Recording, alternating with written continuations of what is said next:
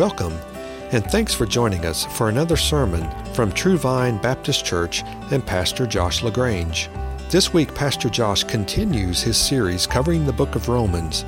You can join us by turning in your Bibles to Romans chapter 1 as Pastor Josh delivers his sermon titled, To the Praise of the Glory of His Grace.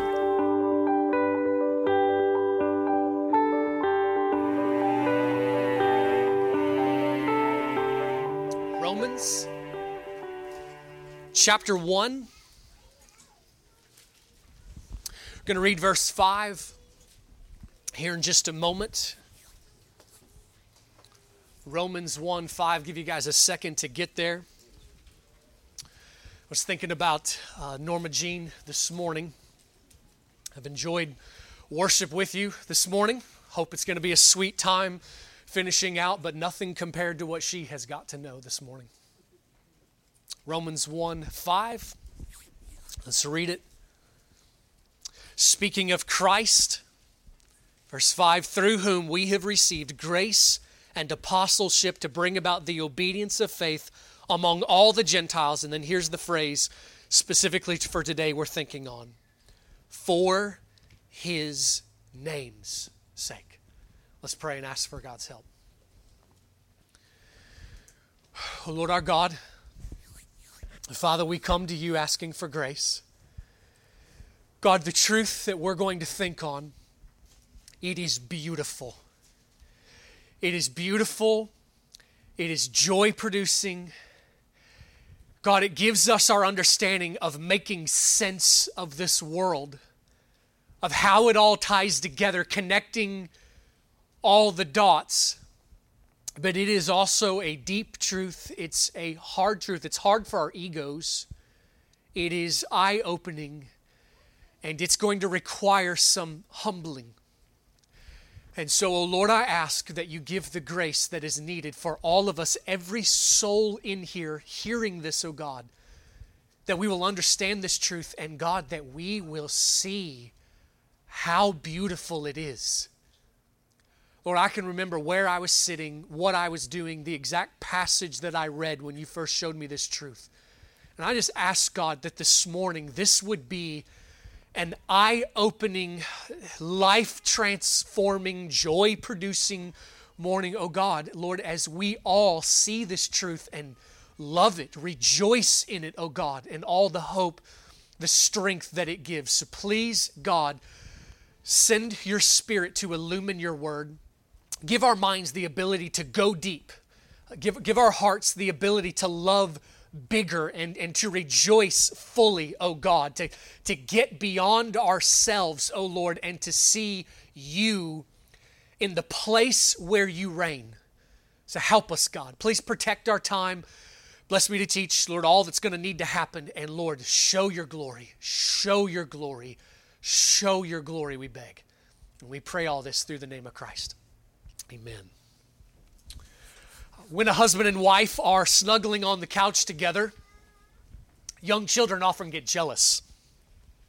You'll see toddlers kind of waddle over and think to themselves, I'm going to break this party up, and pry their parents' hands away from each other, try to force themselves in between. As those toddlers turn to teenagers, they stop getting jealous and I think more just get grossed out. I see it as a major goal of my life to gross my children out as much as possible. But this jealousy that young children feel over their parents to be the center, to be the only recipient of love and attention and affection, it is an overflow of the sin nature. Sometimes people try to interpret those things in nice ways. No, it is the desire to rule, the desire to be what everyone revolves around, and all of the attention and affection coming out. Now, sometimes moms and dads give in to that. Stop showing affection in front of their kids. No. Make out, gross them out. Just, they need to see that they are not the priority. Friends, their self-esteem needs to take a hit. Needing to see that they're not the center of the universe and they're not the center of the family. They do not hold the highest place, and it is a great danger when they believe that they do. The problem of entitlement right now, it's coming out of some of this constant effort, secularized effort, the enemy of souls in the background stirring this movement to always try to always humans to see themselves at the center of all things. And that's another sermon for another day, but here's our connection here. In a similar kind of way, our hearts can often assume that we are the center. We can think that we hold a place of priority that is greater than we do. We can think of history, we can think of God's work in this world, and without even really thinking about it, sort of assume and place ourselves believing that we are the center and the reason behind why God has done everything that He has done. And friends, we can even think that God exists for me, for us, to think of what God has done in this world and to think that it is ultimately for us. He does not. He does not exist for us. We exist for Him. We were created for Him. We exist through Him. We were created for Him. And in the end, meaning of our lives is all unto Him. Our lives are only useful insofar as we fulfill our purpose of glorifying Him. Friends, all of the universe exists. The angels were created. The stars were cast in the sky. History all has the point. Your salvation has the point, and the consummation of this age is all going to be summed up. The glory of God shown in the face of Jesus Christ. That is the meaning, the reason, the point, and the center of all things for His name's sake. You know, many times people ask the question, this is a deep question, consider this. Why has God brought about history in the way that He has? If God is sovereign, He's not the doer of evil. He's not the author of evil, but He could have stopped evil. And in the secret purposes of His plan in which He is orchestrating this world, it has involved suffering, difficulty, pain.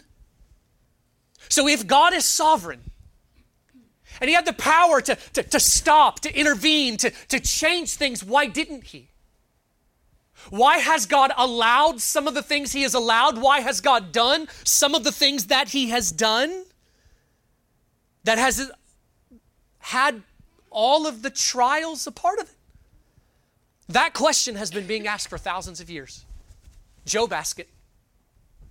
And the very first and ultimate answer is, we trust Him. We trust that He is righteous, that everything He does is right.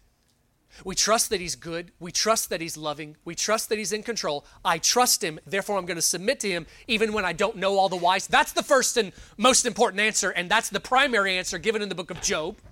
Trust God. But sometimes as we go a little further than this, sometimes there are those who will say things like, well, you know, we just can't know why God's done things. We'll just have to wait for heaven to find out. And that's where I want to stop and be like, whoa, you don't get off that easy. Because God does tell us some things about it. In fact, He tells us the primary reason. The issue is not that God hasn't told us the root reason. The issue is a lot of people do not like the root reason that God reveals for the why of all things.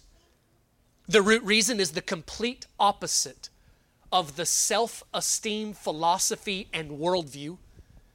It is the complete opposite of humanism, which is always trying to put man at the center of all things, always trying to elevate his wisdom, elevates his thoughts. I'm the captain of my destiny. I'm the master of my fate. Okay, all that is humanism. The answer that God gives in Scripture for the why of all of history, all of creation, our salvation is this. It is His glory. His worth and His greatness being known, shown, displayed and he worshiped for it. That we would comprehend the greatness of his grace and we would fall as a people who have been saved and love him for his redemption. Here's another way to say it. God did not save you because he needed you. God did not save you because he's lovesick without you. He saved you because you need him. He poured out his kindness to show you his greatness and that you would worship him for it. Friends, in redemption, God is giving you the greatest gift that can ever be given. And billions of dollars wouldn't touch the glory of what it is that he gives you in redemption. In redemption, you get him. And friends, it's God's design that you and I who are redeemed have a change of thinking. Where before we came to Christ, we saw ourselves as the center of all things and the point of all things. We thought of ourselves in the highest of categories. In redemption, God gives us new eyes, a new way of seeing, where we begin to see something a whole lot more beautiful than yourself. A whole lot more beautiful than me at the center of all things. We begin to see God in his rightful place and love it. Love him for his glory. Here's another way that the Bible will say this a lot of different ways. Here's another way. God has prepared worship for himself. God has worked in such a way that men and angels would see his glory and fall on their face in worship to see him. The meaning of history, the meaning of your life is encapsulated in these 4 words in verse 5, for his name's sake. We're going to study that this morning. I only have one point, one premise. I already told it to you. God does all things for the display of his glory. It would be another whole sermon that we will get to in chapters 5 and chapter 8 of Romans. We will get to it, this whole other sermon. But I do want to go ahead and just tell you this part. It is the most loving thing God could ever do. There is no greater gift. There's no greater mercy that God could ever give than to give you the gift of himself. So just like I would say that in the family, when a mom and dad get the priorities right and don't elevate their child to the place of godlike status, it's good for the child, okay? Like it's child abuse to make them think they are gods. It is good for them, loving for them to know their place in a similar kind of way. Our flesh longs to be in the highest place of priority, but when we get lowered and we see God as elevated, there's no greater joy that you will ever know. It is beautiful to know the glory of God and to get the greatest gift that can be given. So this is the one point that we're going to look at. We're going to do this by walking through passages from the Bible. Hope you got your fingers nimble and ready to roll. We're going to go through the Bible and then I had a whole list of dozens of other passages we just won't have time for today. I am going to tell you them to you at a certain point. You can jot them down, read them through. We're going to look at several passages. We'll do that for most of the time. And then at the end, I want to do just a little bit of summary, a little bit of application to kind of tie things in together. So let's begin by, I just want the language of Scripture to just seep in and show you its truths. So first passage, jump back to the Old Testament, please. Go to Exodus chapter 9. Exodus chapter 9. If you're not yet fast enough with the Bible to keep up, that is no big deal. Do your best. I'll read them out loud. Exodus chapter 9, starting in verse 13. And let's begin to see this. Verse 13, then the Lord said to Moses, rise up early in the morning and stand before Pharaoh and say to him, thus says the Lord, the God of the Hebrews, let my people go that they may serve me. For this time I will send all my plagues on you and your servants and your people, so that you may know that there is no one like me in all the earth. For if by now I had put forth my hand and struck you and your people with pestilence, you would have been cut off from the earth. But indeed, for this reason, I have allowed you to remain in order to show you my power, in order to proclaim my name through all the earth. This is a very helpful one for us to begin with, and here's why. When the Bible says that God is sovereign, and by the way, as the Bible teaches this, many of the passages are dealing with God's sovereignty over history, events, and salvation. There's a big point there. But when the Bible says that God is sovereign, we need to know the full measure of what that means. That doesn't merely mean that God is along for the ride of history. You know, he can see into the future, and whenever he sees something going on, he jumps in to make sure he fixes some things he doesn't want. That's not the way that our God works. God is not reacting to the events of history. He does not merely see into the future. God has ordained. God has decreed. God is orchestrating history to come about in the end in a way that he wants. Now, it's crazy. It's mind-blowing still that we are free. We are free creatures. We're not robots. We make decisions. He is at work. There is an enemy who is influencing in this world, choosing evil. You got all of these forces all together, but still yet reigning as sovereign over all of it. God is working his purposes. And there are some hard parts of that. Here's one of them. Even the wicked fulfill purposes in God's plan. God raised Pharaoh up. God put Pharaoh in the position of Pharaoh so that he would enslave the people. So that God, in his purposes, glorious plan, would save them out of this and show his glory. God even says to Pharaoh, I raised you up. You're Pharaoh because I made you Pharaoh. I knit you in the womb. I orchestrated history so that you would come to the throne, so that you would be seen as the most powerful man on the planet, so that I could conquer you before all the eyes of the earth as nothing. And they would see my might and my power, and they would fear me. Are you starting to see why this isn't popular? Are you starting to see why there are some who hate this truth? There are people who have, dramatic quote here, left the faith after learning these truths. But I do want to tell you, if you leave the faith from learning a truth of the Bible, you are never truly in the faith. But I have known people who were going along with this whole church Christianity thing and thought of themselves as followers of Jesus, come to learn these things, throw a Bible on the ground, declare, I will not serve a God like this, and walk away from this. There are many people who will talk about loving Jesus, and what they love is a Jesus they've imagined in their own minds who does what I tell him he can do and behaves how I say, but the God who unapologetically declares that all of history has been ordered for the purpose of displaying his glory. A lot of people hate that God. But here's all I can tell you. He's the only God. This is the reality. He is bigger than you and I have ever comprehended. Jump to the book of Numbers real quick, please. Genesis, Exodus, Leviticus, Numbers chapter 14. Numbers 14, beginning in verse 11, a little bit of help before we read this. You will misunderstand this passage if you think this. We're going to read a section here where God shows his anger over sin and Moses prays for the people. He intercedes, asks God for mercy. But you misunderstand the passage if you think that God flies off the handle and he almost loses his temper. But you know, Moses, the God's counselor, talks him down, calms him down. That's not what's happening here. I want you to think about this. If God didn't give us passages like this, if events like this didn't unfold, how would we know what was going on in the heart of God?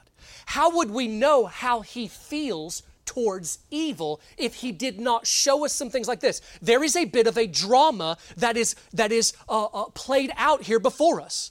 God shows his anger and shows what his just wrath would do for their sin. And Moses, in a metaphor helping us to understand how Jesus' blood intercedes on our behalf, Moses asks God for mercy. So watch this unfold and look at the motives of God and why he does what he does. So Numbers 14, beginning in verse 11. The Lord said to Moses, how long will this people spurn me? How long will they not believe in me despite all the signs which I have performed in their midst?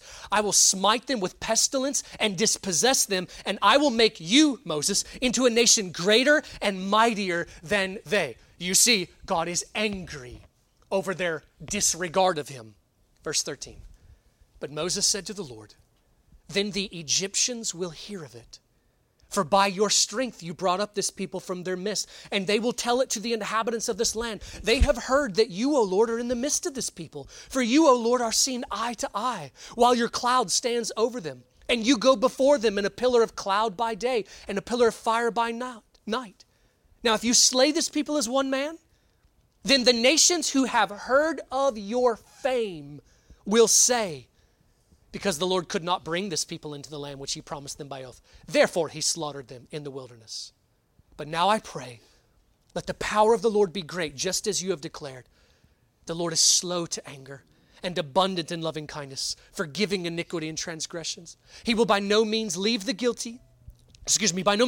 the guilty, visiting the iniquity of the fathers on the children to the third and fourth generations. Pardon, I pray, the iniquity of this people according to the greatness of your loving kindness, just as you have also forgiven this people from Egypt even until now. So the Lord said, I have pardoned them according to your word. But indeed, as I live, all the earth will be filled with the glory of the Lord. So let's ask this question here. Why did God not destroy them? There are answers that we're tempted to give and sometimes are thought of. The answer of things like, well, God just couldn't bring himself to do it. His heart just aches for them so much, he just couldn't bring it. That's not the reason given here. Now, we're not at all saying that God is not loving.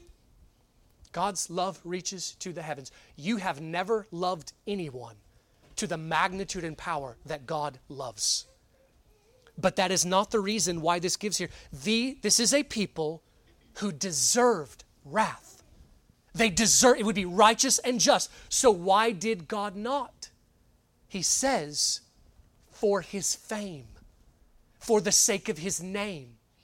If the nations heard of God destroying this people, they wouldn't understand why, and they would think something wrong about God. And so for the purpose of them not misunderstanding him, God spared them and gave them mercy.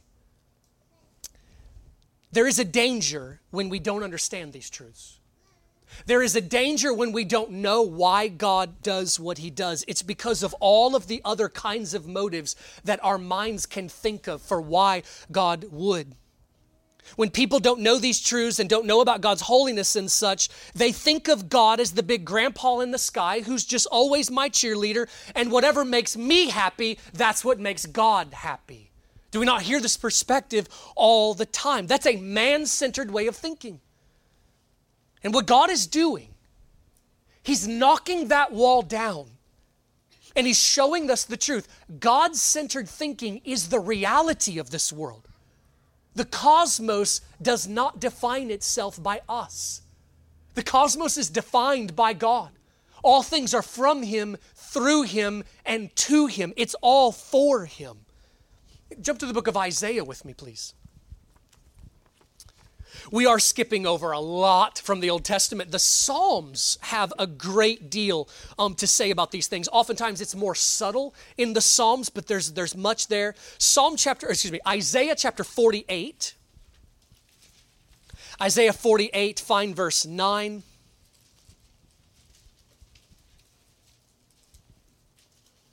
Isaiah 48. Beginning in verse 9, for the sake of my name, I delay my wrath, and for my praise, I restrain it for you, in order not to cut you off. Behold, I have refined you, but not as silver. I have tested you in the furnace of affliction. For my own sake I will act. For how can my name be profaned, and my glory I will not give to another? This is surprising oftentimes. When people first learn that God talks like this is in the heart of God, that he's not doing all things for me. He says, for my own sake, how can my glory be given to another? Now, we're going to get to the part about the why. And the righteousness of God in this. But for now, we just need to see it. Just need to be overwhelmed by the language of it. Jump to the book of Ezekiel. Isaiah, Jeremiah, Lamentations, Ezekiel. Ezekiel chapter 6.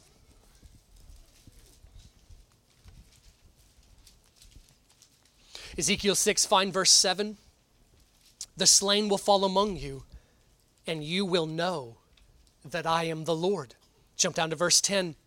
Then they will know that I am the Lord. I have not said in vain that I would inflict this disaster on them. Jump to verse 13. Then you will know that I am the Lord. Verse 14, very end. Thus they will know that I am the Lord. Chapter 7, verse 4. My eye will have no pity on you, nor will I spare you, but I will bring your ways upon you, and your abominations will be among you. Then you will know that I am the Lord. You're starting to get a hint here as to what is happening. We could keep going. I counted 69 times that phrase is used in this book. Then you will know that I am the Lord. That's almost 70 times that phrase is repeated. God says of his judgment, then you'll know that I'm the Lord. God says of the redemption that he's bringing to them. He says, I'm going to judge you, but I'm going to bring you back into the land. He says, then you will know that I am the Lord when my word is fulfilled. I'm working all these things so that you will know. Consider this, friends. God is working all things in this world so that all will know that he is the Lord and that he is glorious.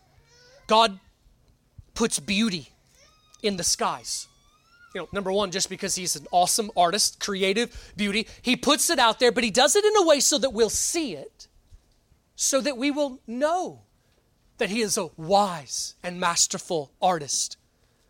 God causes amazing things to happen in this world, like hurricanes, comets, photosynthesis in plants, eclipses, of 1,000 other astounding parts of this world that we look at it and we're baffled in wonder.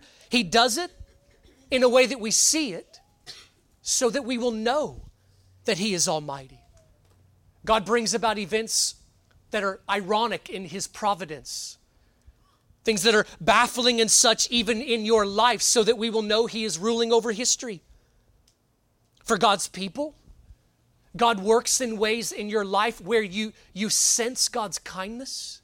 Kind grace comes to you even in circumstantial ways in your life so that you will see his kindness. And God allows atrocities. He sends calamities in this earth so that all the world will understand, so they will see the God who rules, he is ticked. All is not well. So consider this, friends. You combine this with what we're going to see in Romans chapter 1. God has worked in such a way that these divine attributes, Romans 1 will say, are clearly seen. There's beauty in the world. There's providence shown in the world. There's grace shown in the world, that there is calamity shown in the world, so that even the unbeliever who doesn't accept the scriptures, if they are honest with themselves, they look around this world, they know there is a creator, and this creator is beautiful, artistic, ruling over history. He's gracious. They can understand some sort of kind of righteousness and understand that this righteousness comes from him, and also understand from catastrophes in this world that this ruling God is not happy about something. Something has him angry. God is showing these divine attributes in a way that all will know. And on the day of judgment, Scripture says that when everybody stands in front of him, all the excuses that people made, because atheism is an excuse, okay? It's a joke. It's fake. It's not real. It is a fake thing. To look at the world and say, I don't really believe there's anybody there. That's fake. On the day of judgment, when everybody stands in front of God, they will have to acknowledge in honesty, deep down in their hearts, they knew these things. They knew these divine attributes and ways that God displays his character, his greatness, his might. And a way of describing all that is great and awesome about God is to say his glory. His glory is all that is splendid and majestic about him. God is working so that men and angels will see his glory and marvel and worship one way or another. Those who trust Christ and love him worship in joy. But when God subdues all of his enemies, the demons will bow when they are conquered. And they will give him glory, not happy glory, but the glory of an enemy who recognizes the worth and authority of the one who has conquered them. Jump to Ezekiel chapter 20.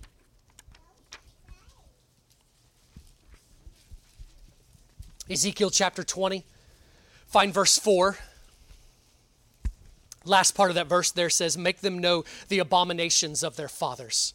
Verse 5, and say to them, thus says the Lord God, on the day when I chose Israel and swore to the descendants of the house of Jacob and made myself known to them in the land of Egypt, when I swore to them saying, I am the Lord your God, on that day I swore to them to bring them out of the land of Egypt into a land that I had selected for them, flowing with milk and honey, which is the glory of all the lands. Stop there for just a second. Let me tell you what God is doing. God is giving a logical argument here. He's reasoning with them to help them feel why he is sending judgment on them and why he has acted in the ways that he has. And he starts off by showing this. When you were in Egypt, I came to you. I made promises to you. I gave you grace and opportunities, such sweet opportunities. And I gave you this promise. I'm going to deliver you out and I'm going to bring you into a sweet land of promise. But then verse 7, I said to them, cast away each of you the detestable things of his eyes and do not defile yourselves with the idols of Egypt. I am the Lord your God. So God made promises to them, but he gave some conditions. Get rid of your idols. Obey me. Get rid of the things that dishonor me. Verse 8. But they rebelled against me and were not willing to listen to me. They did not cast away the detestable things of their eyes, nor did they forsake the idols of Egypt. Then I resolved to pour out my wrath on them, to accomplish my anger against them in the midst of the land of Egypt. Here's the next step in the logical argument. Okay. God made sweet promises. He told them, but get rid of your idols. I'll do all these merciful, kind things, but get rid of your idols. They rebelled against him. When they rebelled against him, what is the just, perfect, and righteous response that this deserves? His wrath. So he said, I was going to pour out my wrath on you. I was going to destroy you. Is that what God did? No, and he shows the reason why. Verse 9, but I acted for the sake of my name, that it should not be profaned in the sight of the nations among whom they lived, in whose sight I made myself known to them by bringing them out of the land of Egypt. So I took them out of the land of Egypt and brought them into the wilderness. God gave them grace, but here's where we got to interject.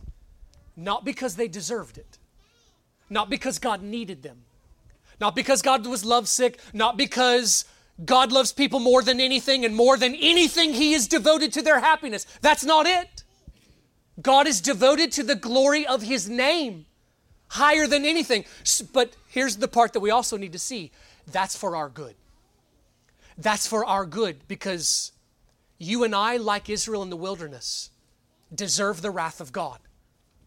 God has not poured out that wrath on us believers, us who are in Christ. We have the hope of eternal life. And why has God done this? For the sake of his name, for the glory of his name, that we would come to love him for his glory and what he has done. God shows mercy. Now, the passage continues on. There's more that we could read. You can jot down verses 11 to 22 for you to read on your own. But jump to Ezekiel chapter 36 as I try to keep us moving here. Ezekiel 36. Find verse 22.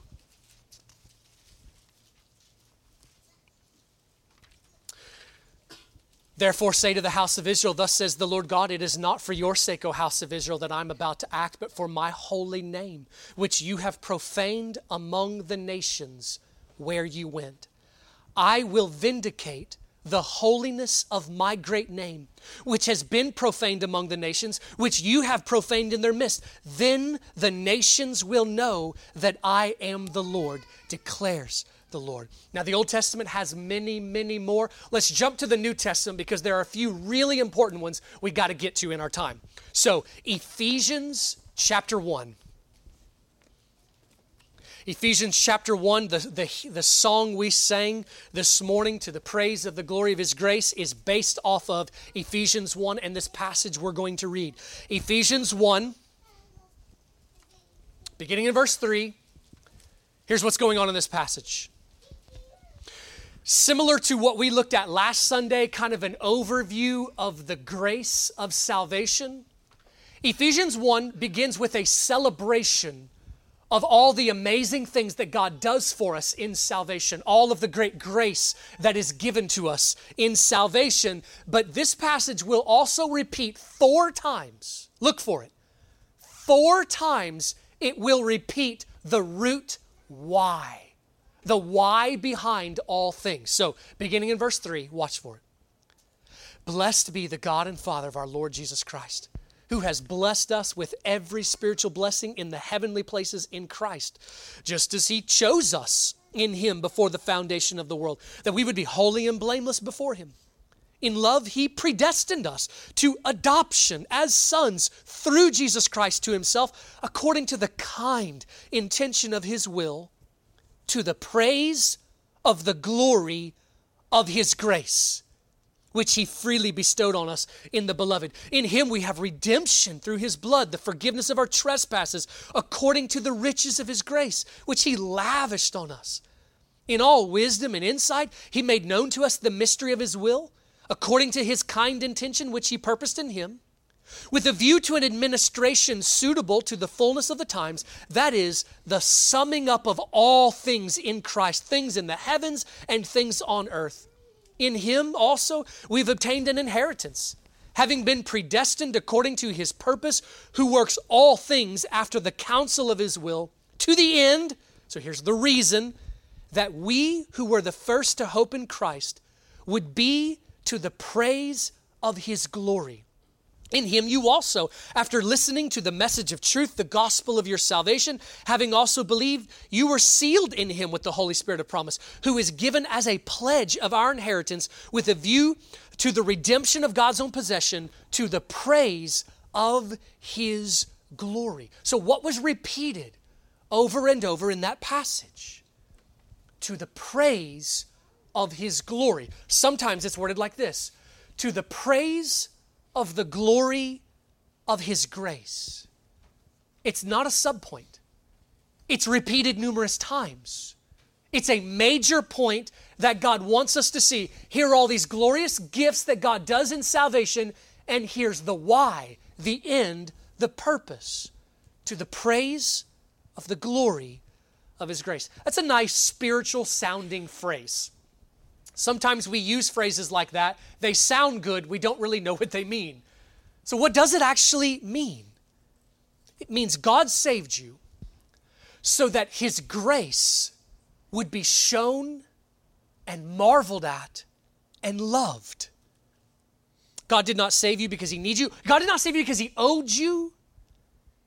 He didn't save you because He doesn't care about sin. That's a lot of times the conclusion that people come to. You know, there's heaven. God doesn't care about sin. No, God saved you not because He doesn't care about sin. He cares about sin so much. Jesus had to die. Wrath had to be spent on sin. He saved you for His name's sake. He saved you so that His glory would be shown. All right, so let's consider this. When you see something gorgeous, something breathtaking, and you marvel at it. You know, when the Christian sees something amazing, the Christian is saying, My God made that, and that is amazing. There's a glorying that happened. Wayne and Elaine took a trip out west, and I asked permission to use this. Wayne and Elaine took a trip out west just a couple weeks ago, and Elaine was telling me the story last Sunday that they drove to the top of this great knob, like high elevation, and all of a sudden they turned this corner, and there is the Missouri River in the bottom, big sky up top, beautiful valley, big sky, sees all this. Elaine said that she was overwhelmed to the point that she began to get teary-eyed in looking at this. It was so breathtaking. Now, I love that because, man, oh man, there's a whole lot of not knowing what to do with beauty, right? There's a whole lot of facing the phone all the time and don't even know what glorious things are. So I love the whole see glory and know what to do with it. You know what you do with it? You marvel at it. You bask in it. You're just like, my God made that. Okay, at that moment, you are worshiping. The Christian marveling at God is worshiping. But what part of God's glory are you marveling at? What part of God's glory is being exalted at that moment? Well, it's not God's judgment. Not at that moment. It's not God's holiness. It's not that you don't love God's holiness, but at that moment, another part of His character, His greatness, His splendor, His awesomeness is on display. What is on display? His creative, mighty power to make and design and to create beauty. That's on display at that moment. There are other parts of God's glory. You know, Revelation shows us this. When God subdues the wicked and He unleashes the fury of His white, hot wrath, believers and angels will marvel. There's a chapter in Revelation talking about how we will sing in worship. We will marvel as we see the fury of God unleashed. We will worship God for His righteousness, His justice, because that's part of His glory. And I hope you're not so ate up with humanism you can't imagine yourself doing that. As a Christian, we're on God's side after all. God's judgment is not something to despise. God's judgment is something to glory in, His righteousness. So there's another part of His glory. But here's the part of God's glory that He most wants put on display, that He most wants loved and marveled at. It is His mercy and grace in Christ. What God has done in saving sinners is the part of His glory that gets the brightest spotlight put on. We're going to worship God for all of His glory, every part of who He is, but His mercy and grace in Christ shows His glory in a way that nothing else does. Friends, you were saved so that you would be grateful for your salvation. And in your gratitude and worship in loving Him for your salvation, you are fulfilling the reason you have been made. When you sing hymns that exalt God's mercy, you are fulfilling the reason you exist. But there's more. God also saved you so that you would be a display of His grace and love to the angels. This is an aspect we don't give a lot of thought to, but the Bible brings up on occasion. The angels are moved to worship by seeing God's mercy shown to men. Remember Luke 15? Talking about every time a sinner repents and trusts in Christ, the angels of heaven rejoice. The celebration of God's glory, the worship that is going on at all times in heaven is further fueled, re-energized every time God saves another, and another, and another, and another. The angels marvel and celebrate the grace of God. And there's more. The demonic forces of darkness, led by the adversary, see the mercy of God triumph in saving sinners, and God is glorified as the enemy is humiliated. God is using all of this as a display of His glory. Believers and unbelievers Angels and fallen angels will all see his glory in the end, most spectacularly in the grace he has shown in saving sinners. All right, another one, 1 Peter chapter 2, verse 9. Hebrews, James, 1 Peter. I'll just read this one very quickly. Verse 9, but you are a chosen race, a royal priesthood, a holy nation, a people for God's own possession, so there's language that is telling you here's why, so that you may proclaim the excellencies of him who has called you out of darkness into his marvelous light. Why have you been saved, people of God? You have been saved so that you will exalt God, and we do that. We glory in him. We display his glory. When you personally worship, you're by yourself and you worship. You're fulfilling your purpose. But Peter's talking about another way here. You are fulfilling your purpose of glorifying God when you tell others the excellencies of God. When you share the gospel, you are engaging in an act of worship. Evangelism is an act of worship as you call other people to see the glory of God. Now, we're only going to look at one last passage here. We can keep going. Before I do that, let me rattle off some of the others that you may want to study on your own. Exodus chapter 20, verse 5. Joshua 4, 21 to 24. Psalm 46:10. Habakkuk 2:14. Romans 11:36. 1 Corinthians 6:19 and 20. 2 Corinthians 4:15. Colossians 1:16. Titus 2:14. If you want some more of those after the service, I'll give them to you. One more. Romans chapter 9.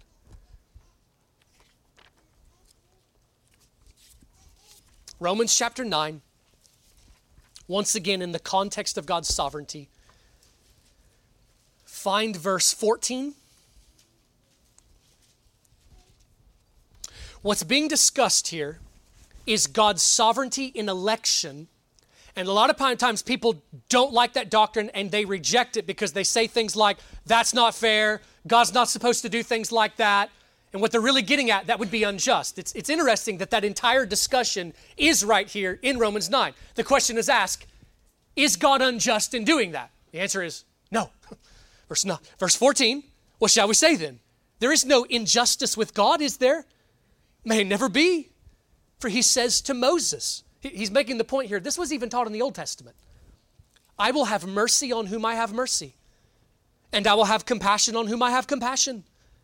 So then it does not depend on the man who wills or the man who runs, but on God who has mercy. For the scripture says to Pharaoh, for this very purpose I raised you up, to demonstrate my power in you, and that my name might be proclaimed throughout the whole earth. So then he has mercy on whom he desires, and he hardens whom he desires. Jump down to verse 22 as we get to our point here. Why has God done all this? Verse 22, what if God, although willing to demonstrate his wrath and to make his power known, endured with much patience vessels of wrath prepared for destruction, and he did so to make known the riches of his glory upon vessels of mercy, which he prepared beforehand for glory. You, Christian, are a vessel prepared for mercy to be shown to you because God has wanted you to know the glory of his grace so that you will rejoice in his grace. You will love him for his grace, and you'll spend your eternity worshiping him as someone who has been saved from hell will. Well, let me address what is usually the number one question in regard to this truth. So if you're learning this for the first time, I hope number one, you're saying, all right, Bible shows it, I submit to it, but you might still have questions. Here's usually the first question that comes up with this. Sometimes people will ask, all right, I don't want to question God, but it sounds kind of selfish. Like, is this right? Is God allowed to call attention to himself and to do these things for his glory? Well, let me answer that three quick ways. Number one, yes, God is right, okay? He's righteous. Everything he does is righteous. Trust that. But number two, here's the reason why it is right. There is a reason why it is wrong for you and I to call attention to ourselves and to do things for our namesake, and it is right for God to do it. Here's the reason. It is because of God's infinite worth. It is because of His infinite value. He is infinitely glorious. When you and I walk through this world, if we call attention to ourselves, boast, exalt ourselves, do things for the sake of our fame and our name, the reason why it's wrong is I'm not the treasure that will satisfy all men's hearts. And you aren't either. You men, you might like to flex your muscles, show off in some various ways, do things so as to gain attention. Ladies might be tempted to show off in some ways, show your beauty. You might be strong, you might be beautiful, but men nor women, you are not the treasure that will satisfy the hearts of men. God is. He is the great treasure. He is the one worthy of all worship. God is infinitely beautiful, infinitely perfect in all of His attributes. He's infinitely beautiful. Consider that, just that one for a moment. Are there beautiful things that captivate your attention? Yeah, I can think of numerous. I just love to sit and watch a sunset, things like this. You can think of things that are so gorgeous, you enjoy watching them.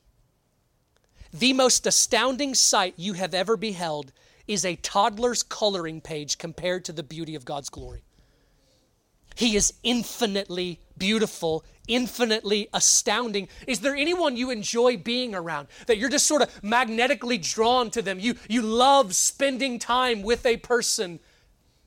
Their attractiveness is nothing compared to what it will be to be in the presence of God. Do you have any heroes? Do you have anyone that you look up to, role models? I don't mean this in the literal way, but kind of that proverbial way. Anybody that you kind of like idolize and you just love getting to be with them? There will be nothing compared to what it will be to be at the feet of Jesus Christ, magnifying Him, worshiping Him. God is infinitely glorious, infinitely worthy, infinitely righteous, infinitely worthy of worship, infinitely worthy of being loved and adored. You're not. And I'm not. That's why it's wrong for you and I to call attention to ourselves. We can't satisfy the great desires of our hearts, but God does. He is what you have been longing for. The glory you are chasing, it's in Him. And then here's the third reason. It is the most loving thing that God could ever do to show you His glory. If you were sitting inside with that phone glued to your eyes, and outside the most amazing sunset that had ever occurred in history was happening, it would be a gracious thing if the sunset were to call to you and to say, hey, you're going to want to come take a look at this. Put your stupid phone down. Come look at this. Now, the sunset's calling attention to itself, but it is a loving act. It is serving you because it is calling you to something that is better. If the singer with the most beautiful voice in history, if there was a lady that had a voice so wonderful, deer in the forest laid down to hear her sing, if she decided, I'm going to stop singing publicly because when I do, I'm displaying this great voice and people give me attention and that must be wrong, so I'm going to stop doing it. We would reason, no, don't. You're misunderstanding this. We love it that you display this great voice. We enjoy it. It's a good thing for this to take place. When a wife displays the fullness of her beauty to her husband, and he alone, she is displaying her beauty. She is calling attention to herself, but to the delight of her husband. It is the joy of both. When a husband works in such a way, does something valiant, maybe something heroic.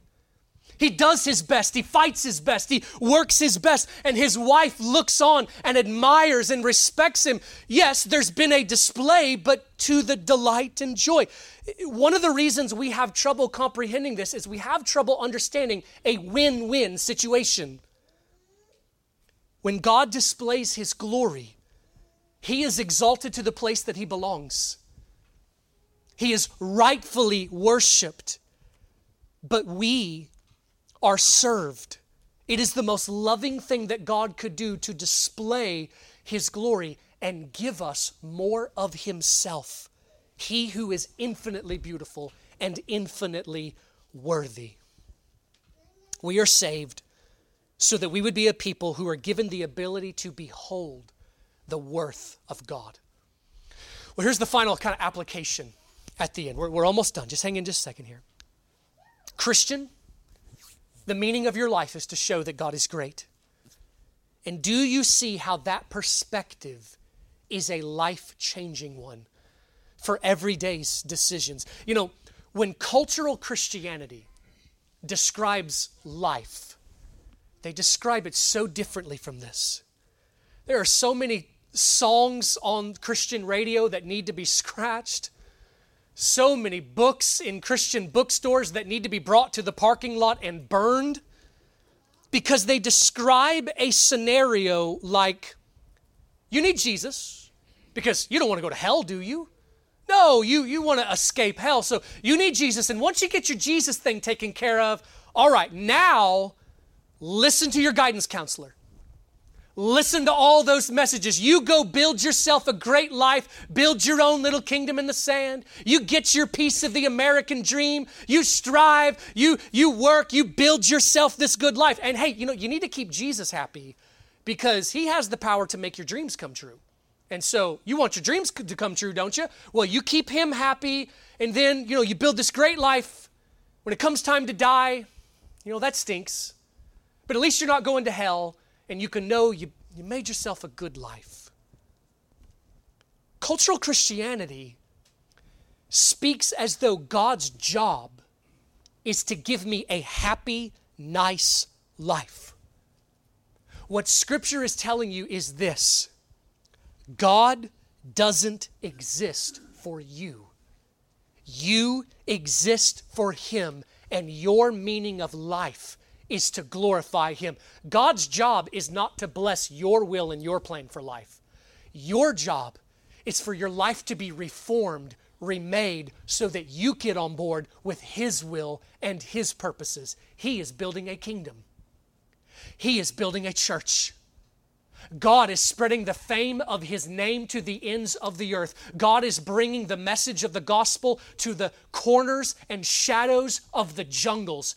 You and I need to get on board with His purposes and make our lives about His glory. You and I are not the priority. God is the priority.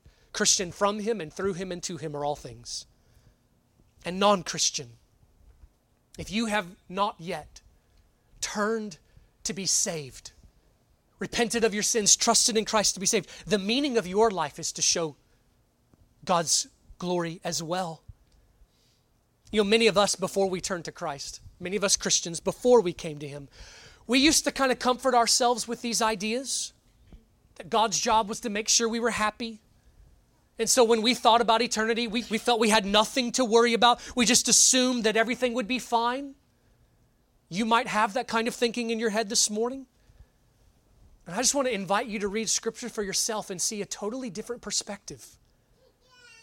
And see, this is not how it works. You were created to know God, love God, obey God, and walk before Him blamelessly. And you've not done that. Just as we Christians have not done that, you have sinned. That's why Jesus came to die. He came because you need to be saved from your sins, saved from the hell that your sins really do deserve. So stop assuring yourself that everything's going to be okay. Stop telling yourself, I'm sure in the end everything will work out because I'm a nice guy.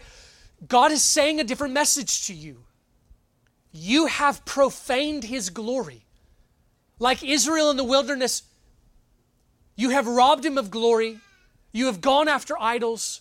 You have broken His law. And compared to other humans, sure, you may be nice, but you are not righteous enough for God's heaven. You need forgiveness of your sins. You need to stop ignoring God and to come to a place, a perspective where you submit to Him, trust in Him, and begin a path of following after Him. And friends, the good news this morning is He offers you salvation right now. You can be transferred from the kingdom of darkness to the kingdom of light right now. Turn from your rebellion and your sins. Turn your heart to Him and trust in Christ. Call out to Him, and you will be saved. At that moment, you enter the kingdom of God, and your life then takes on a new course. Trust in Christ. Let me pray for us, and we'll be dismissed. Oh Lord, glorify your name. Hallowed be your name to the ends of the earth. We ask, oh God, that you will show us your glory. You will hallow your name in our hearts. That we would come to see your greatness in a way we never have before. That we would come to behold your beauty. And then, God, we pray, hallow your name through our lives. Father, make us into a people who live in such a way we show the world your greatness. We proclaim your excellencies. And we pray, God, you hallow your name to the ends of the earth. We pray, God, that you raise up missionaries, laborers, evangelists, believers, workers who will labor here and go to the ends of the earth, to the last of the unreached tribes and people groups who have not yet heard the name of Jesus, Lord, and that they will come to know of your fame and trust in you. Please, God, raise us up, send us out, and make us a people who live for your glory. We ask these things through Christ. Amen. God bless you. Thanks for listening, and we hope you enjoyed Pastor Josh LaGrange's sermon titled, To the Praise of the Glory of His Grace. Tune in again next week as we continue through God's Word at True Vine Baptist Church. We also invite you to like our Facebook page, follow us on Twitter at TrueVineIND, or visit our website at true-vine-baptist.org.